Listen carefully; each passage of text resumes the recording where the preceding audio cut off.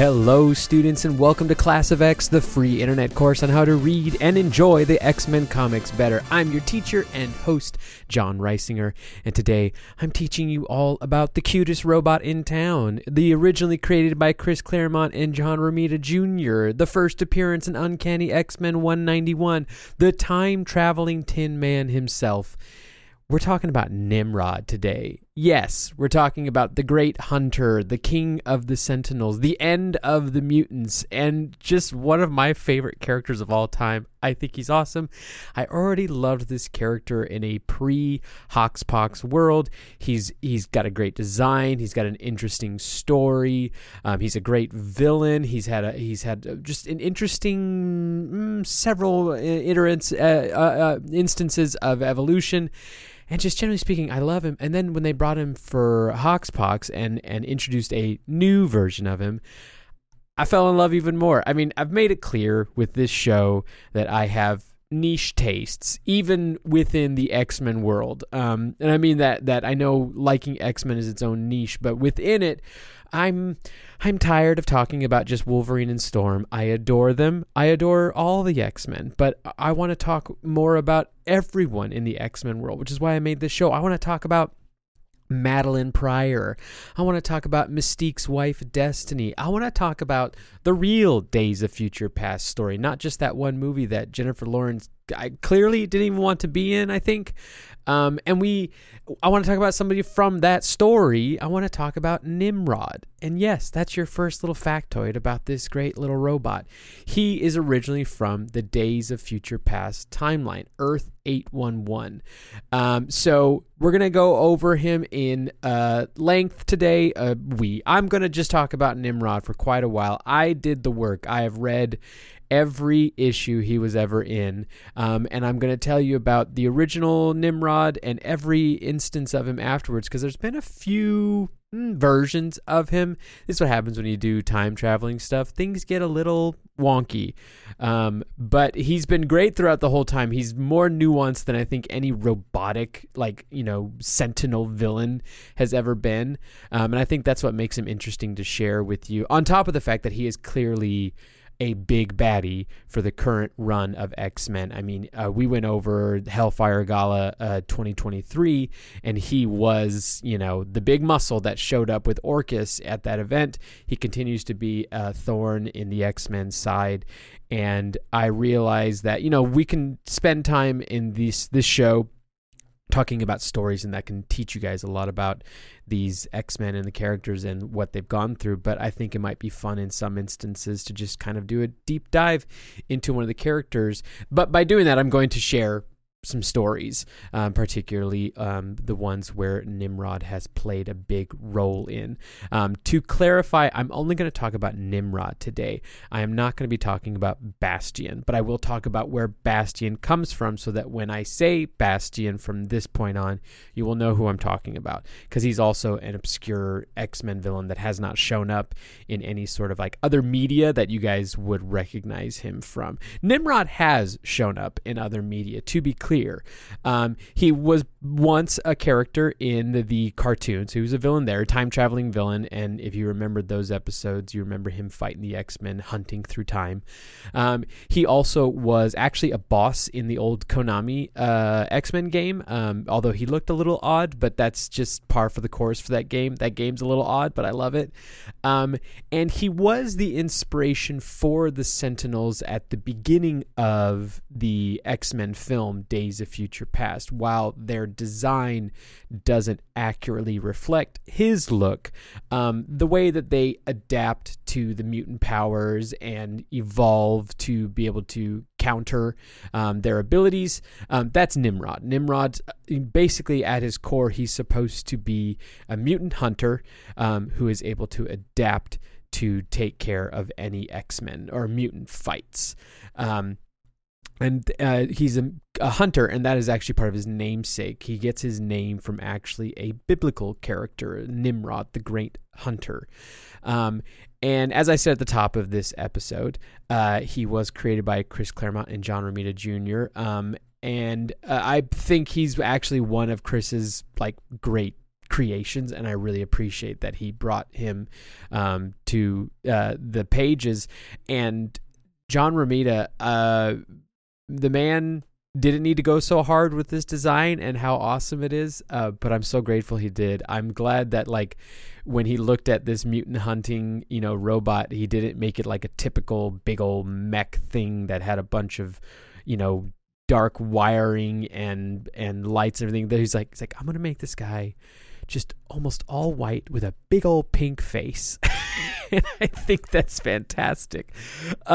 This big old robot, he was sent back originally. Actually, here's what's going to happen. I'm going to tell you about the origin of Nimrod, but I'm going to tell you right now, I'm going to tell you about the original origin of Nimrod, and then there was a bit of a retcon that sort of fits. It's fine, but I want to give you the whole story on how it was developed on the pages. And so originally he appeared, like I said, in Uncanny X-Men 191, and he was sent back in time from Earth 811. Earth 811 is the timeline that is Days of Future Past, which is the timeline that Chris Claremont wrote, where the Sentinels won, basically, and all the mutants are in internment camps and stuff like that. And so from that timeline, there's another nomadic character who is actually part of the current canon, and that's Rachel Summers. She's gone by Phoenix, she's gone by Ascani, she's gone by a bunch of names, but she's Rachel, and she is originally a time traveler as well, sent back in time. I say back in time, but it's technically actually across different the multiverse.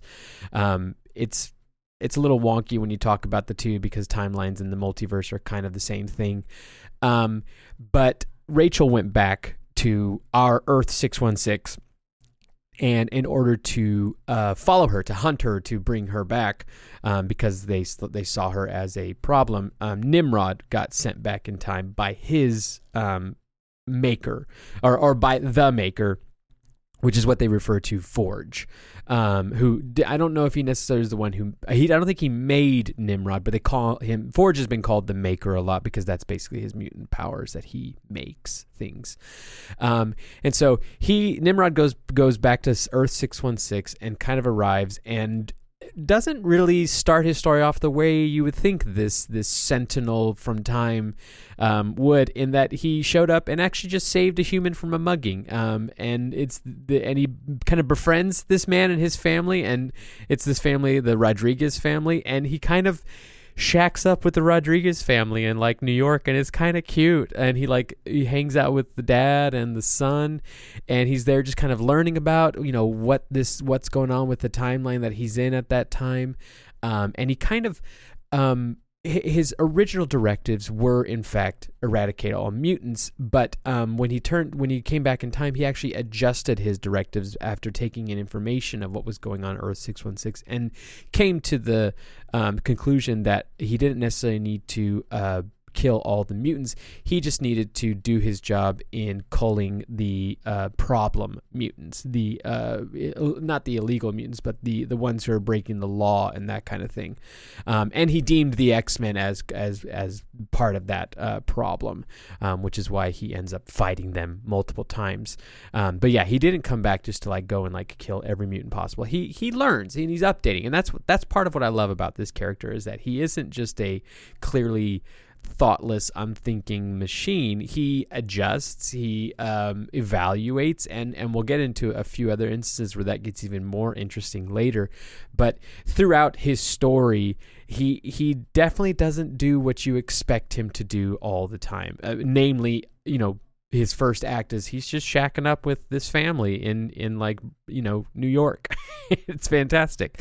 Well, he does get into his first fight, where the Juggernaut is on the loose. The news is talking about the Juggernaut being out and doing that kind of thing. And so the Juggernaut shows up at a bank, and Nimrod recognizes him at the bank. And so Nimrod, attacks Juggernaut, but also the X-Men attack Juggernaut in the bank. It's actually not a good look for everybody, because while he is a wanted criminal, Kane, Marco, Juggernaut, he's just at the bank, He was just doing bank things. I don't think his intention was necessarily to rob the bank. He was just there to be a citizen, I think. But then Nimrod and the X-Men come and they fight him, and this is where the X-Men learn about the extent of Nimrod's abilities and that they can't take him down because of how he's able to adapt and how many things he has in his arsenal. He can disintegrate things, and he's super powerful. So actually, the way that this first instance of Nimrod gets defeated is a really cool story, and I'll post some screen caps of these issues in the Discord, because there's some throughout Nimrod's history there he really does catalyze a lot of amazing moments with the X-Men, along with just some great artwork. And the great artwork in this issue is where Rogue gets an idea from Kitty that since clearly each of them on their own can't defeat Nimrod, what if Rogue pulls the powers from multiple members of the X-Men all at once, who are kind of like out of commission at that moment. So she's not really like, obviously normally Rogue's powers at that time would take a teammate out of commission in the battle, but they're already down, so she just kind of takes their powers. And so she takes a mixture of Nightcrawler and Colossus and Kitty's powers, which is a great collection of powers. And she fights Nimrod and is able to, with the collective strength of Rogue herself and Colossus, she's able to keep toe-to-toe with this guy. She uses Nightcrawler's powers to teleport his arm away. And basically the whole thing ends with Nimrod kind of escaping, him realizing that he's defeated, needs to get better, needs to learn more. He does not need to be defeated that day entirely, and so he leaves. And he leaves to be able to come back later on. Once again, he goes and actually continues his little human persona with the Rodriguez family. Like, he works as a construction worker. He has an alter ego. This mutant hunting robot from the future is like, I'm gonna have an alter ego and I'm gonna help build a McDonald's in Manhattan. And I that's genius. That's just so silly, and no one would think to write that with it, but I think you got to get out of the box with these things, and Claremont's pretty good at that. Nimrod does fight the X-Men and Hellfire Club again a little bit later on. This is in the wake of Rachel deciding that she can't let Selene, who is this vampiric eternal mutant that is part of the Hellfire Club, she can't let her live anymore, because Selene, literally her existence is based on killing people through vampirism. And so Rachel goes and tries to assassinate Selene. Wolverine of all people stops her, because apparently at that moment Wolverine's like, violence is not the way to solve things. Sure, Logan, whatever. And so Rachel's on the run because Wolverine had to stab her to stop her. The Hellfire Club is looking for their assassin. The X-Men are looking for Rachel, and they actually all come across Nimrod, who then fights the X-Men and Hellfire Club together. And it actually forces the Hellfire Club and the X-Men to kind of join forces to defeat him. Because like Nimrod, again, just wipes the floor with anybody who fights him. Another reason why I just love this character, because he's not just like overpowered. He's uniquely powered in order to combat the foray of all these, the cadre of all these mutant powers that one would have to fight against in order to, stand up against the X-Men and another team of mutants like the Hellfire Club all at once. I mean, he sends Sebastian Shaw, like he evaluates that, like, okay, Shaw's power is that he absorbs any kinetic attack or hit against him and turns it into more power. And he goes, okay, I can solve that. And he just sends Shaw into the stratosphere. It's like, well, if he doesn't hit anything ever, he can't win. So bye. And he even like changes Colossus's density. No. Sorry, I forgot. The Hellfire Club actually sends Colossus into the ground by changing his density. And so the X-Men have to team up and kind of come around to the same conclusion on how to defeat Nimrod, in that the only way to defeat Nimrod is to overwhelm him with a combination of powers. It seems that Nimrod's at his strongest when he is going one-on-one versus mutants, or mutants are only using their powers all by themselves. There's no combination, no circuit of mutant powers that's going against them. Otherwise, it gets a little bit harder for him, apparently, to juggle too many of these combatants. Anyways, long story short, in that they do again are able to defeat him by combining powers, and but they actually do some casualties occur, mostly on the Hellfire Club side, but they once again are able to defeat Nimrod and send him packing, and so he once again retreats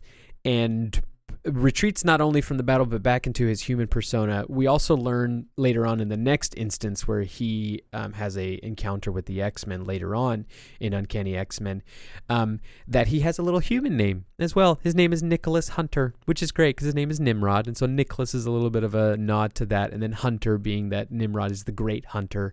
It's cute. I love that. I don't think there's been any other Sentinels that have a alter ego, an alias, and that's adorable.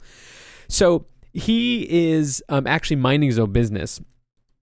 Actually, not even just minding his business. He's actually doing some good in this story where he breaks up a drug ring. He disintegrates some drug dealers and then collects all of their money, and then just evaluates that the best use of this would be to distribute it to the community. He's like a hero. And he's not even actively hunting mutants in this story. In fact, we haven't ever seen him actively just going around and assassinating or decimating mutants. He really only shows up in these places where the mutants are actually causing problems. I'm not trying to be a Nimrod apologetic, but I just want to point out, mostly with this episode, what I'm trying to highlight among many things is that he is a multi-dimensional villain, and that's what I think any good X-Men villain has to be. They can't just be, I'm evil and I hate you. It's boring. That's boring. That's Red Skull. It's yes, that makes sense that Captain America should have this overpowered Nazi, supervillain against him, but he's boring. The X-Men villains, the best ones at the very least, are not boring. They have personality, they have character, they have weird, reasons why they're doing stuff, justifications and motivations. And Nimrod is just like that. And so he actually is minding his own business, again, working a construction job, just being a good old blue-collar worker. Is construction blue-collar? I don't know. That's a good question. I should Google that before I say things like that. Anyways, he's a construction worker working on a building in New York. And he accidentally comes across it's almost like the kids at the beginning of Jumanji, the original with Ron Williams, not whatever weird one they did with The Rock and Kevin Hart later on. He comes across the remains of a master mold, which is a former villain of the X-Men that was basically this giant robot that just makes Sentinels. It's like a mommy Sentinel. And so he comes across the remnants of a master mold in these kind of construction ruins, I guess. And the master mold merges with him and kind of overtakes Nimrod, and kind of starts constructing itself into something big again, like a master mold, this giant Sentinel. And so the X-Men actually, again, they end up fighting this Master Mold Nimrod hybrid, and they defeat it in a very unique way. This is the time where they actually don't defeat it by overwhelming it by, a combination of powers or just overwhelming force. But what it turns out is that Nimrod actually works from inside the Master Mold hybrid and convinces it that it should shut down, and even convinces it further to realize that it itself is a mutant with what it has become, and therefore convinces the master mold part of itself to enter a self-destruct sequence. And while it is counting down its self-destruct sequence, the X-Men managed to open up the Siege Perilous, which, if you don't remember what the Siege Perilous is, or if you haven't listened to the episode, we went over it in the episode where I had Joel Rubin, and we talked about that the story, The Fall of the Mutants, where they use the Siege Perilous to, after they have defeated the evil god they're fighting. It's this magical device that anybody who passes through it is transformed into kind of like, I think it's kind of like what they need to be or what they should be, or an evolved form of them. It is a changer. The Siege Perilous is this magical transformative thing that it's a gateway that you pass through and you're changed forever. And so this Master Mold Nimrod hybrid is counting down its self-destruct sequence, and it saves everybody by sending itself through the Siege Perilous. Now, this is where we end our story with this version of Nimrod, because that version of Nimrod, as it passes through the Siege Perilous, we find way down the line in the X-Men history, far from when this issue originally ran, that this is where Bastion comes from. The Siege Perilous transforms this Master Mold Nimrod hybrid into a humanoid-looking, like, synthoid that doesn't remember where it came from, doesn't remember what its original intent was. And that's the beginning of Bastion's story. And Bastion later becomes another great villain for the X-Men and is a big part of Hope Summers and the Messiah Complex storyline, which I would love to go over at some point. Messiah Complex was it was the end of the decimation story, where at House of M, Scarlet Witch says no more mutants. Only 198 mutants are left, and then there's no mutants for forever and ever and ever. And then Messiah Complex is the return of new mutants, and Bastion is the big villain of that.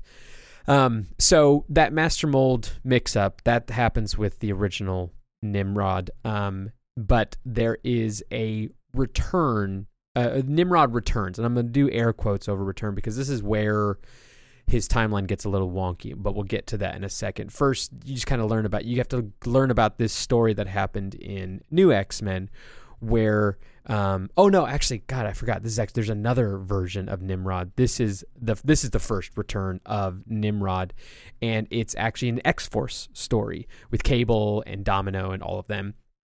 And so at a offshoot of Project Wide Awake, which if you remember, Project Wide Awake was the answer to basically Magneto going full terrorist and the humans going, well, we need to initiate some government project that will finally solve the mutant problem. And that's basically Sentinels. It's always Sentinels. But there's this offshoot of Project Wide Awake that gets its hands on some sort of advanced AI that they shouldn't have yet, and it alarms Forge and alarms Cable, and so Cable sends himself and the X-Force in to retrieve this and kind of shut down this offshoot of Project Wide Awake. I'm having a hard time saying Wide Awake. Project Wide Awake. Can you say that for me really quick and tell me if I'm being crazy? That's hard to say. I think it's the T and the Wide Awake. Anyways, that's a fun little tangent. When Cable and X-Force arrive at this site, their arrival actually activates this sleeper virus that the original Nimrod planted in a Sentinel program, so that one day, if a Sentinel program were to advance far enough that it would be able to replicate itself, build itself again, this is like a backup. It was like a redundancy, and Cable's arrival triggered that. And so this new Nimrod appears, and it's actually the most different in design than any others that we've seen, although the Master Mold and Nimrod hybrid looked very different. It was like this big Sentinel-looking thing. But this Nimrod appears. He's big. He's red. He's much more smoother in his lines and his kind of curves, and he ends up fighting the X-Force team and startling the humans that were there, because they're like, this should not be here. He should not be activated. What is this? Because he's doing it all on its own. The way they're able to defeat this new Nimrod that is full of like a bunch of weaponry and is kicking their butts is that Siren uses her supersonic screams to like hit a sort of frequency that shuts it down for long enough for Cable to use the techno-organic part of his body, that his big old robot arm. We haven't talked about Cable in too much length in this show yet, and I really should do a better job of that. But Cable's arm is actually a like living techno-organic kind of creature, virus. It's a virus, but he's able to have some control over it, and so he uses that arm in order to interface with the Nimrod, and then he uses his own mutant telepathy to integrate the human scientists who were responsible for this also into this Nimrod, and they have like a conversation. And they defeat this Nimrod by talking through the logic of his directive. He appears, his directive is he needs to destroy all mutants in the most simplistic terms. And so Cable goes like, okay, you need to destroy all mutants to do what? And he's like, I destroy all mutants in order to save humans. He's like, okay, can you calculate how many human casualties would happen if you were to achieve your goal of destroying all mutants with the information you have? And so this Nimrod, does a bunch of math, and it realizes it's going to be killing like hundreds of thousands of humans through collateral damage, through mistakes, through just any reason why. And it decides, okay, I can't actually do my directive. I'm going to shut myself down. Again, the Nimrod character, it's a learner. It's beyond just logic. It has thoughts and almost feelings, and will make the right choice, not just like cold, hard, calculated choice. And so it shuts itself down. And at the end of this story, basically the humans and the mutants, like humans and Cable, they split the Nimrod up. They give the mutants the Nimrod like neural net or something, in order for them to learn how to defeat Nimrod in the future, for it ever to occur again. And then the humans are given the weaponry of Nimrod in order to be able to defend themselves, because they agree that mutants should be able to defend themselves from, out of control Sentinel projects, and humans should be able to protect themselves from out of control mutants. It's kind of a good moral of the story at the end of it, and it would have been extra helpful if this plotline had ever come back, where whenever Bastion or Nimrod appeared again, then the mutants are like, aha, we have the technology in order to defeat him. This happens a lot with these stories in comics, because there's so many comics that have been going on for so long that a lot of these plot lines get left behind. But I still think it's an interesting part of Nimrod's history worth telling. Okay, here's where we get to. We're going to cover two more things about Nimrod. One, we're going to cover the new origin of Nimrod, the retcon of Nimrod. And then we're going to briefly touch on the history of the current Nimrod in our Hoxpox Krakoan era. Okay, so if you recall, the original Nimrod, all we know is that he was from the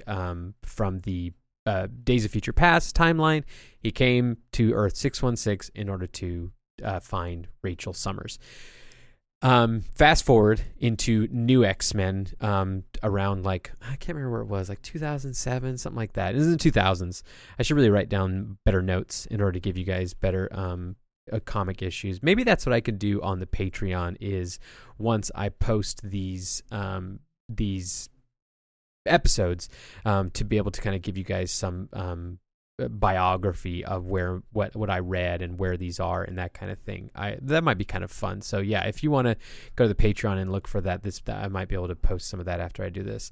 Hold me to it if I don't do it. Tell me, it's like, hey John, you promised you would tell us what issues these were, so I can read them and see the cute Nimrod.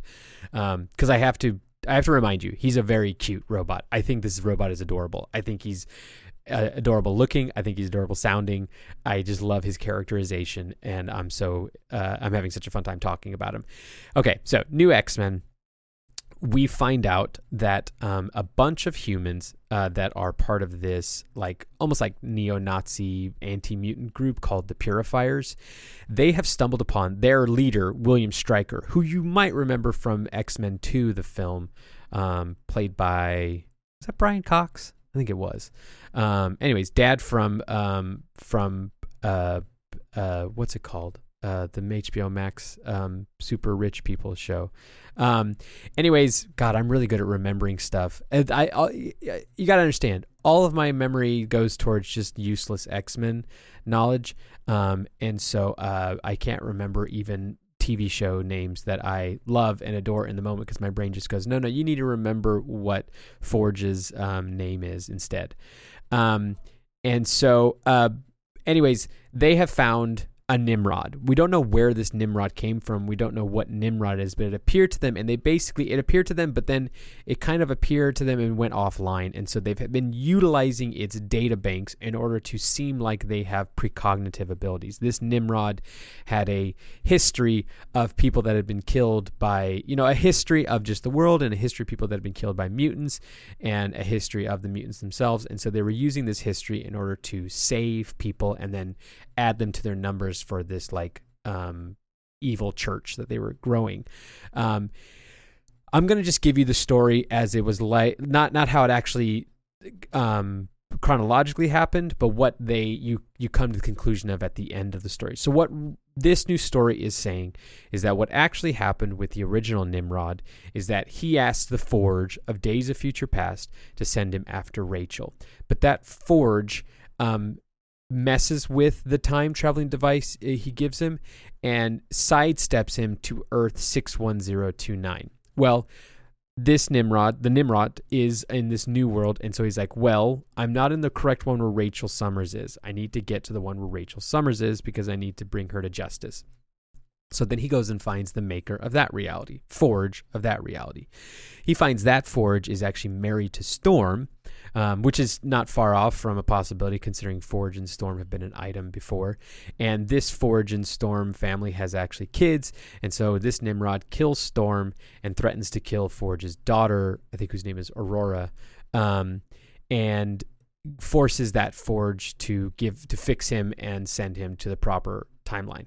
So this Forge once again sabotages him again. It seems to be a pattern with the Forges in Nimrod, and this is why he arrives in Earth 616 in front of the leader William Stryker, but he goes offline. And so then William Stryker finds him. He uses his knowledge to start the purifiers. William Stryker thinks that mutants are from Satan. And so that's why there's this whole religious kind of element to the whole thing. He uses like Nimrod's database, like I said, to, use M-Day and all of the mutants being gone as an excuse to like finish the job of ridding the world of these demonic entities, aka mutants. But what happens is Nimrod eventually awakens in his like disheveled and broken state. Like Stryker has already like taken his arm off and is using it as like a blaster and that kind of thing. They've used his pieces and bits for stuff, but he comes online and he actually manipulates the situation to get an opportunity in order to free himself. And he once again, this is where it's great about Nimrod, is that he never learns his lesson. First time he's sabotaged, it's by Forge. Second time he's sabotaged, it's by Forge. Can you take a guess as to who he goes to find to fix him again? That's right, he goes and finds Forge again. And he finds Forge, and he's like forcing him to fix him. And so Forge once again tricks Nimrod, which is so great. What is it? What's the saying? Fool me once, shame on me. Fool me twice. No, fool me once, shame on you. Fool me twice, shame on me. What's fool me three times? Is it just fool me three times and I deserve it? I deserve it. It's my bad. So Forge tricks him again into, instead of him fixing his body, he's like, hey, I've got this new body that I was making. Why don't you just get into that body? And this Nimrod's like, sure, why not? What could happen? He gets into that body, and Forge like uses these backdoor protocols in order to take control of the body because he's like, I'm in charge now. Look at me. Look at me. I'm the captain now. But actually what happens is the X-Men show up and they're like, an evil giant robot, fight it. And so they fight the robot that Nimrod is inside of, but Forge is in control of. But they overload it so that now Nimrod's in control again. And now they're fighting an advanced robot when they could have just had, tea and taken a break. So they're fighting this Nimrod, and they eventually come to the conclusion that they could send it away if they were able to overload its like time traveling device. And so they do what anybody does in order to defeat a Nimrod, and they overwhelm it with like a mixture of their powers. They're able to like open up its chest in order to expose the device they need to overwhelm. And then Surge, who, if you remember from the episode with BK where we learned about the new X-Men, she's this super speed electric based mutant, and so she goes and overloads the time traveling part of his device, and sends him lost in time. And this is where they've retconned, where that issue actually ends with him being lost in time, getting kind of reset, having to, readjust himself, and then he appears in Earth 616 in Uncanny X-Men 191. And so they tried to make him a loop, kind of a time paradox. It sort of fits. It sort of doesn't. It's clunky every time you do time travel stuff, but I applaud them for trying to make an attempt at adding to the lore of these characters. And it's still a fun story. They never explain why this Nimrod in this new X-Men story looks a little different from the original Nimrod, except that maybe that's what the original Nimrod looked like, is that he was a little bit more round and puffy and Kirby-like, and then as he gets sent back in time, he adjusts himself and has the look he has in the original Days of Future Past look. And so that's the story of Nimrod from Earth 811, who is a time paradox and just an interesting character. So interesting that Jonathan Hickman, when he soft rebooted X-Men with Hoxpox, he introduced the first Nimrod, who actually originates from Earth 616. This first one we meet is called Nimrod the Lesser, and he is part of Powers of 10, which is the Pox of Hoxpox. And he appears in the 100th year. It's like, if you remember how they structure Powers of 10, that storyline, it was X0, X1, X2, and X3. X0 being the past, X1 being the beginning of the Krakoan era, and then X it was like 10 years after the past, and then X2 is 100 years after Moira's arrival in this timeline, and X3 is 1,000 years in the future. So it's like past, present, future, super future. That's the easiest way to put it. And so Nimrod the Lesser is in future time, and he is basically the eventuality that Moira is trying to avoid with the entire story of Hoxpox, with her 10th life. And so this Nimrod the Lesser is genius. His design is fantastic. He's big. He's much more oversized. He has some humor to him. I haven't seen anything substantiate this claim that I have, but if you read Powers of 10 and you read how they write dialogue for Nimrod the Lesser, I feel like they watched Age of Ultron, and for all of its mistakes and all of its clunkiness and fallacies, I think one thing we can all agree that was great that came out of Age of Ultron was James Spader's portrayal of Ultron. He did not play a normal death to all people robots. He played James Spader, and it was glorious. I'm a huge fan of his performance as Ultron. It's not what I expected. It took me aback. I remember the first time I watching it, but I adore it. It's my favorite part of the movie.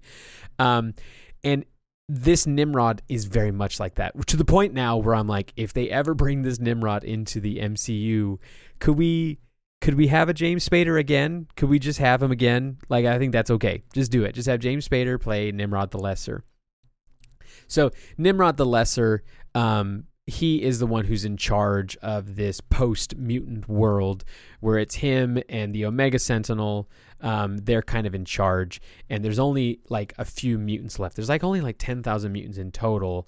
Like 2,000 are off on like this Shi'ar camp, and then like 8,000 are on the Shi'ar throne world, and which I think is called Chandalar. Was the TV show I was trying to think of, is that Ascension? Maybe that's what it was. Anyways, sorry, ADHD brain. So what was I even talking about before I said that? Anyways, this Nimrod the Lesser, he is in charge of this post-mutant world, and he is, again, the thing that Moira realizes they need to avoid. And in fact, that's what the moral of this timeline, which is, we find out later, it's Moira's sixth life. When you read Powers of 10 and you're reading the X2 part of the story, that's Moira's sixth life. And so they use the heist in that story in order to get the exact details of when Nimrod comes online, because they deemed that is the beginning of the end of the mutant solution, or the mutant like paradise that they're working towards. And so that's how Sixth Life ends, where Moira gets killed and sent back. Actually, wait, is that the Ninth Life? I think that might be the Ninth Life. That's the Ninth Life. That's right. Sorry. It's really hard to keep all the Moira timelines in line. There's 10 of them and there's a lot going on. That's the Ninth Life. In the Ninth Life, it ends with Moira finally getting the exact details of when Nimrod comes online, which is why it is a huge plot point for the X-Men story after Hoxpox, where they're like, we have to get Orchis offline. We have to defeat Orchis before Nimrod comes online, because he is an eventuality we have to try to avoid at all costs. Now, the Sixth Life is what is happening in X3. A Sixth Life of Moira is what's happening in X3. And if you don't know what I'm talking about when I'm saying the sixth or ninth life of Moira, then you haven't listened to the first episode of this show, and I encourage you to go listen to the first episode where we cover House of X, Powers of 10, what I colloquially refer to as Hoxpox. So in the sixth life of Moira, that's when we're so far in the future that we learn that the post-humanity goal is not just the defeat of mutants. It's not even the defeat of humans. It's in this post-human world where they are trying to achieve ascension, which is basically a way in order to be assimilated into such an advanced hive mind that you surpass time and space. You become a machine god, essentially. And so the humans are trying to achieve that. And so once Wolverine and Moira, who are the last mutants on the planet, one of the only mutants left on the planet, learn of this. This is why they reset Moira's sixth life, and she realizes that with her next subsequent lives, her goal has to be stopping the post-human world from getting to ascension, because they basically, in order to get to ascension, they're going to destroy the entire Earth. So everyone loses except for those who ascend. But in this story, that's where we meet Nimrod the Greater. Nimrod the Greater is a much different design, where Nimrod the Lesser, ironically, is very big and very round and very ornate and white and pink and everything like that. Nimrod the Greater is kind of just this little hovering, kind of like the little guy, like just a little hovering robot. And he's kind of like the little thing in Destiny. I can't remember what it's called. Your little helper friend that was originally voiced by Peter Dinklage, but then was voiced by someone else. And he's kind of like that little thing. And he's just this library of all mutant information. He is now just a hovering piece of information. He's not as fun as the other ones. He's the one who's learned from all his mistakes, and now he's just here in a post-human and post-mutant world as a history of the mutants. But that's who Nimrod the Greater is. The final Nimrod we meet, before I wrap up this episode, is Nimrod the Hunter, Nimrod of Orchis.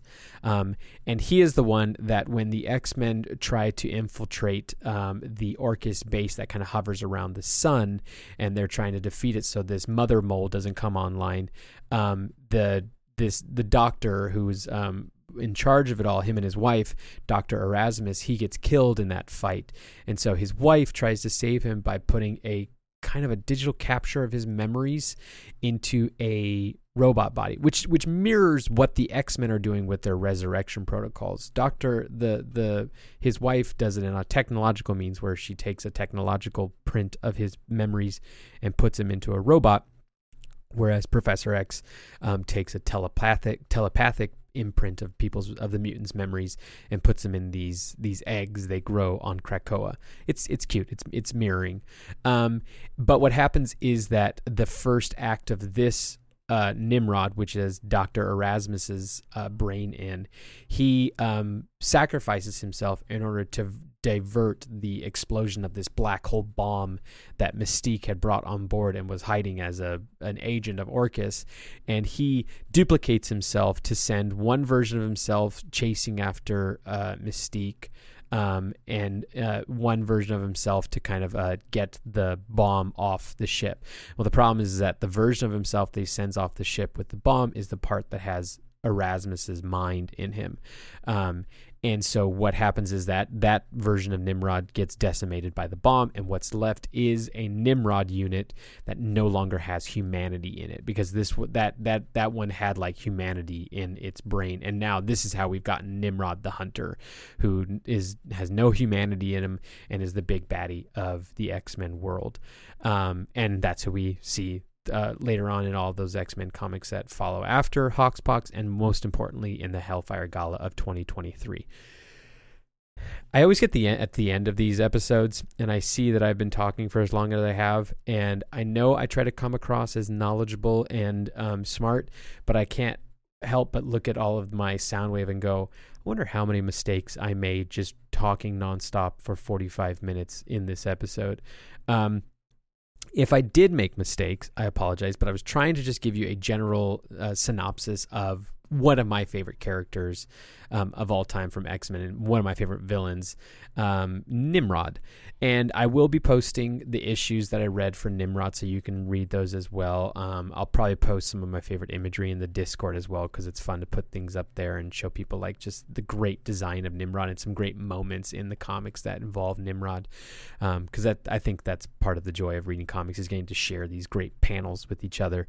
And so, yeah, I encourage, if you like to do that as well, or you need a community to just talk comics with, the Discord for Class of X is available for everybody who's a Patreon, or a patron on Patreon.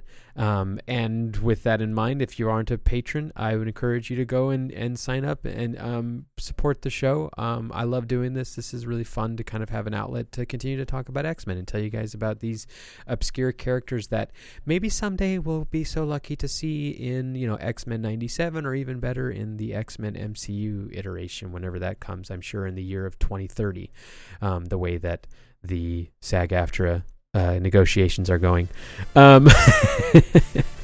Anyways, thank you so much for joining me. If you have ideas for another episode, or another character, or another story you want me to do a deep dive on or explanation of, please let me know in the comments. I'd be happy to take suggestions and go from there. Have a good time. Be good, be kind, be brave. I will see you guys next time. Bye.